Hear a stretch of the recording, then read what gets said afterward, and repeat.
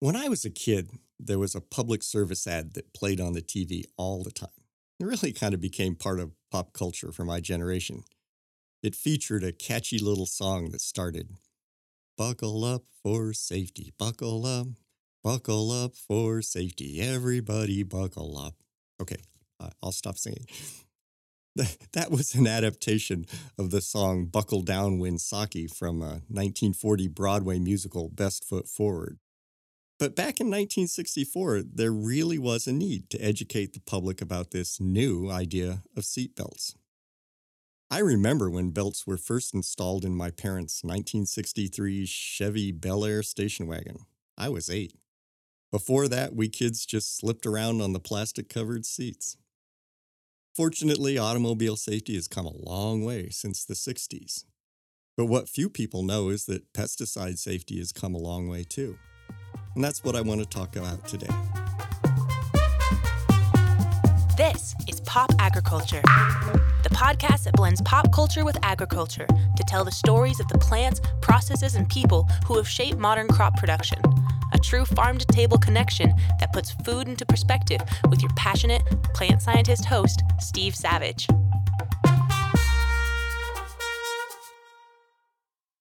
It's been 55 years since the publication of Rachel Carson's book, Silent Spring, and 47 years since the first Earth Day, and 47 years since the establishment of the EPA.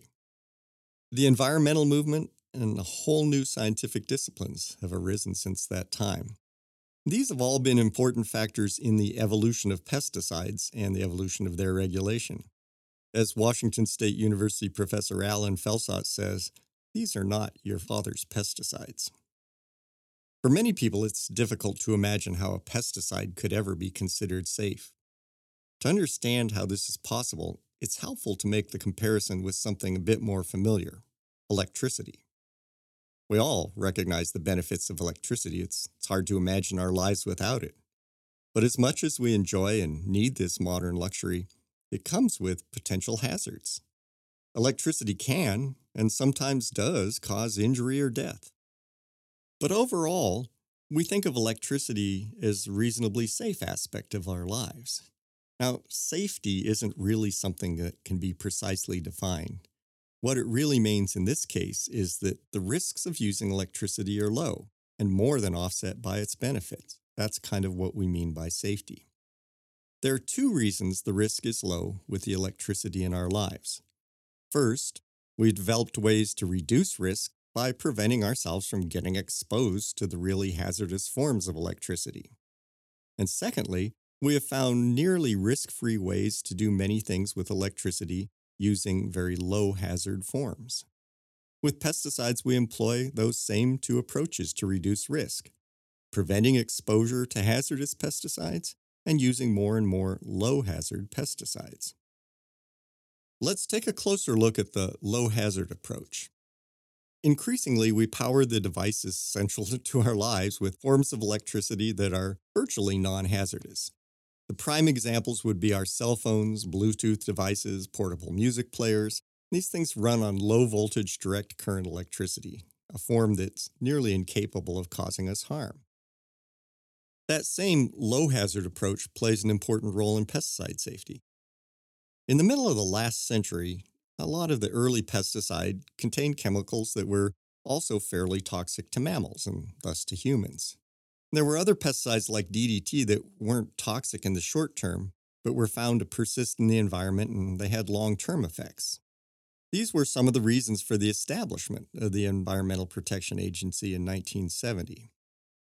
Once these hazards were recognized and there was a sound regulatory system, the truly dangerous pesticides were removed from the market or greatly restricted. Over the intervening decades, billions of dollars have been spent on the discovery, testing, and regulatory review of new, far less hazardous pesticide options. There's some good data available that can be used to track which pesticides have been used over time and how that changed. I've spent some time reviewing this in detail for the Washington apple crop and for California wine grapes, because these are major crops in need of protection from pests, and they're good examples of trends over the years. Once I'd collected a list of products, There are documents online called safety data sheets that provide the toxicity data about each pesticide. There are lots of different kinds of toxicity that the EPA looks at, but the kind most people can relate to is what's called oral toxicity, or what would happen if you ate some of the chemical. It's a measure that we would normally think of as how poisonous something is. Well, so the EPA categorizes pesticides in terms of their toxicity, ranging from a Category 1, which is called highly toxic, to a Category 4, which is called essentially non-toxic. And the difference, the numeric difference between a 1 and a 4 is a factor of 1,000.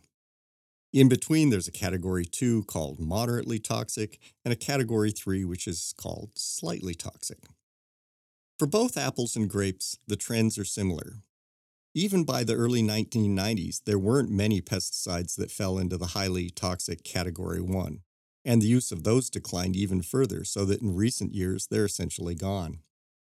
The moderately toxic Category 2 products were already a minor component in the 90s, and they've declined since then by about half of what they started. Just to put those into perspective, those moderately toxic things, they're kind of in the same range as the capsaicin that makes hot sauce hot, or the caffeine that makes coffee useful for waking up in the morning. These are things that are toxic, but clearly there's a substantial dose range that isn't a problem. The majority of pesticides used today, though, fall either into the Category 3 slightly toxic or the Category 4 practically non-toxic, and the growth of these categories has been the major trend overall. So back to the electricity analogy, lots of pesticides that are being used in agriculture today are low hazard options, and so the risk is low for the same basic reason it's low for the electricity powering a cell phone. The reason for development of safer pesticides over the years is that we've found much more specific pesticides, things that are toxic to the pest but not to mammals. So how does that work?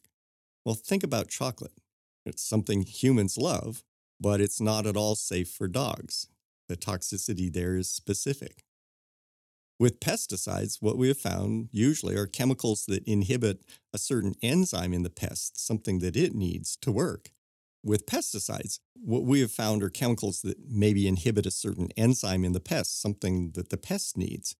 And we can find those sorts of target enzymes that animals don't even have, and that's why the hazard is so low for us.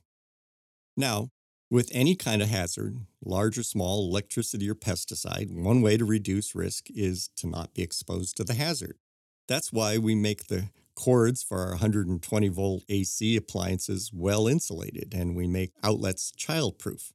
That's why the high-voltage transmission lines are up on tall towers and there are big fences around transformers. Similarly, for the pesticides and other crop protection agents that are used in agriculture, there are ways that risk is greatly reduced by preventing exposure. The rules for exposure risk reductions are spelled out in detail in EPA-approved use labels. The person with the most potential for exposure is the one that mixes and loads what's going to be sprayed and maybe drives the sprayer through the field. The EPA label specifies what sort of personal protective equipment this person must have. If the products being applied are low hazard, the label might only require gloves, shoes, and a dust mask. If it's hazardous, the applicator may be required to wear a respirator, a whole-body Tyvek suit, or maybe even spray from within a closed tractor cab with a filtered air supply.